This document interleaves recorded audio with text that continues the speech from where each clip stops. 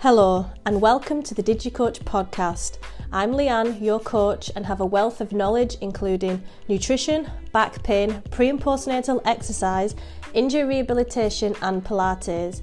I have nearly 10 years experience and my aim is to motivate and educate you, the listener, in the above, along with successful lifestyle change. I hope you enjoyed today's episode and thank you for listening. Good morning, listener. Thanks for coming back to DigiCoach podcast. This is about the fifth time I've tried to record this podcast. You know, you're just not happy with... I think because it's been such a long time since I last did one. I was pregnant with Demi, who's currently 4 months old now. So I've been so busy and I've just got out of the habit of recording these podcasts. And you know when you overthink and you're just not happy with what you've said or how it's flowed, so I'll keep deleting them, but I'm just going to go for it now and split it up as I need to. So I hope you're well. I've just been busy working in DigiCoach rather than on it, and I got out of the habit of doing these podcasts for free content. I do like the podcast. I do like listening to podcasts, you know, when I'm out for steps or driving to and from clients, as a means of improving my own self-development, and hopefully this can give you some value for your own. So we're going to be talking today about why quick fixes, quick sheds for fat loss don't work. So they're defined as a 6 to 8 week shred plan normally. Obviously just for fat loss, because you can't build muscle in that time, really, unless you're brand new exercising. You can build a little bit, but so you most of the time you're going for fat loss. A lot of people, most people, including myself, have fallen for these quick fixes in the past. They seem to give you everything that you want and that you think that you need. And a lot of good personal trainers will advertise as a quick shed, just to reel you in. And then once you are in on the program, they'll actually educate you on why these don't work and how you should be looking at your lifestyle, your habits on a day-to-day basis, because that's what's forming your body consistently over time, is what you do on a day-by-day basis. So good personal trainers will market in the short term because media, diet culture pushes these quick fixes as well, in Slimming World, and we've all been conditioned to think that these work. It's a good way of reeling in people that actually need our help, thinking that they are getting one thing, but we actually give them something that they need. So just be aware of that. So quick fixes, like the generalised shred generic plan, they kind of have you sprinting. If you look at a marathon being your lifestyle change and knowing that it takes time for fat loss, you can lose body fat within the 6 to 8 week shred, but it's like you are sprinting. So you don't have time for fail in these 6 to 8 weeks. It's literally fat loss, fat loss, fat loss. You've got to be obsessed with it. You've got to be super restrictive, cut out social occasions. You're not really learning how to deal with these and go off plan, whatever they've set you macro targets wise. So you just don't have any time for trial and error. So then you're not learning about your own habits and what you do on a day-by-day basis. And knowledge is power. And you learn so much about yourself and what you enjoy doing, what works for you specifically if you are in it for the long haul.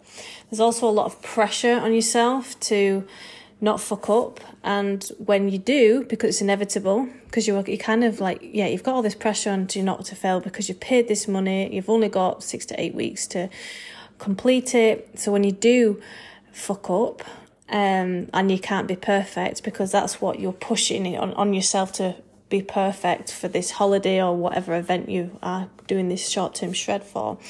When you do fall off the wagon, it's usually catastrophic and you eat back the calories that you've been burning and saving, and it does usually affect your end results and can affect your relationship with food because it's so restrictive.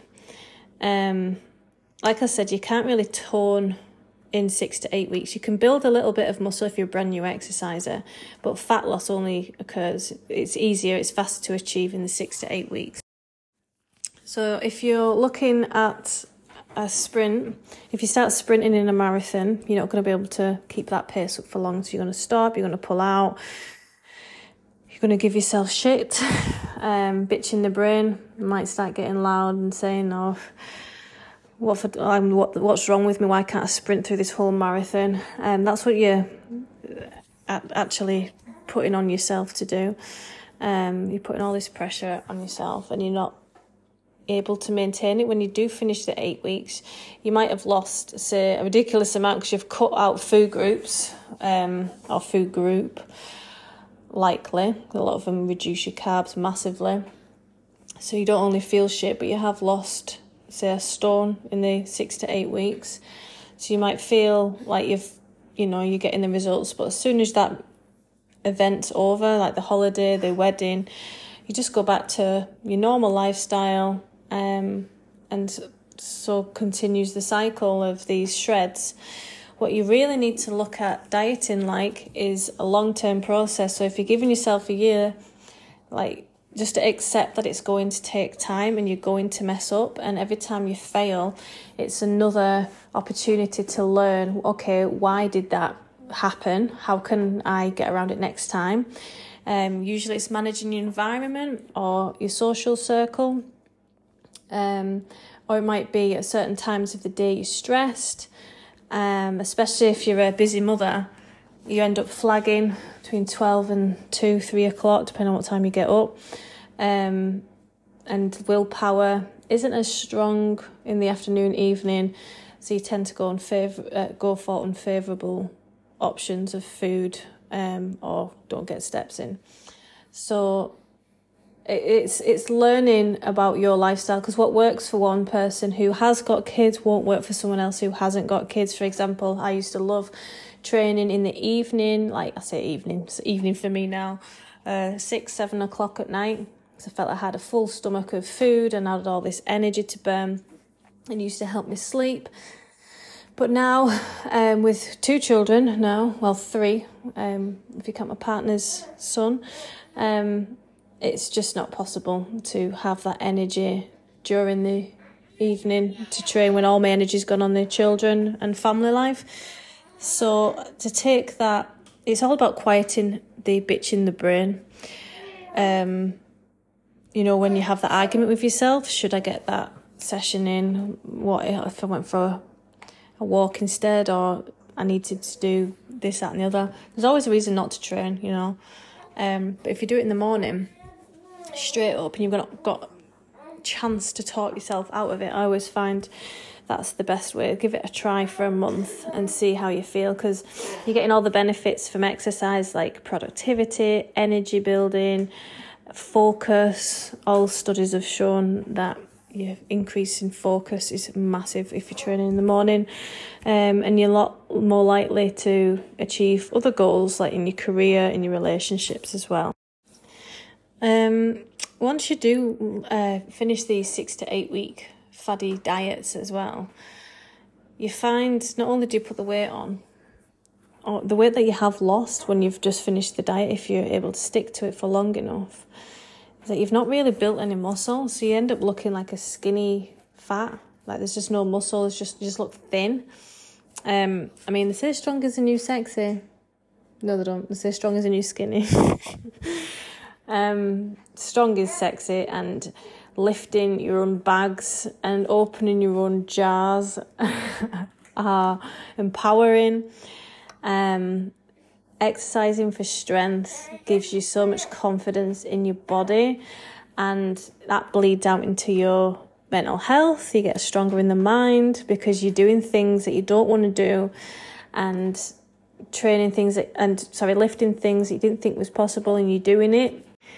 And that brings me to my next point. When you are able to go to the gym and eat these healthier options when you'd really not want to go to the gym or fancy a takeaway, when you're doing things that you don't really want to do, that is when the change happens. Think about it. When you wake up in the morning, do you want to go to work? Do you want to go for a shower? Do you want to wash your hair? But you know you need to do it. because the incentive to wash your hair is that people won't think you're a tink. You'll feel better within yourself. It's a form of self-care. You know, if you've got all these fancy conditioners and things. Like my family are big on the hair, but I think I must have got the memo there because hair is just hair to me. But if you can find a way to go on, again, you want to manage your environment, make it easy as possible to exercise. And a lot of the times, if you've got a progressional program, you know, like my clients have, and you're able to get, you know, like track your personal bests, that's what gets me to the gym most of the time. Am I as strong as I was last week? Can I go for an extra rep on this exercise? And once you start doing that and saying to yourself, like the 2-minute rule they call it, I'm just going to train, I'm just going to exercise for 2 minutes. I'll see how these squats feel, I'll see how these shoulder press feel. I'll go and get my trainers on and go around the block. And usually action creates motivation to continue for longer. And if it doesn't, maybe you're just not feeling it, maybe you do need a rest, you know. It's the same with eating as well. Make it as easy as possible to eat healthy food. So buy healthy and don't have the snack, the trigger food that you know you'll overeat on. Just don't have it in the house. And meal prepping is good as well, because food wastage, we don't want to do that. But these are kind of things that you want to be looking at and working towards, rather than these quick fixes where you don't learn anything about yourself, you don't change any habits, you're just depriving yourself of your favourite foods, because you shouldn't be cutting any of these foods out. Cutting foods out is easy, it's an easy thing to do, whereas learning moderation is hard. So it's about time we did the hard thing. I mean, it's already easy enough going to the supermarket and buying chicken. Like, we don't have to kill anything, we don't have to grow anything unless we want to. But yeah, I'll leave it there because Demi is getting a little bit agitated. But I just wanted to come on and break the silence. That was my podcast. If you've got any questions or want me to cover any topics or anything in particular, just give me a message. I'm on Instagram, and the details are in the show notes. Bye.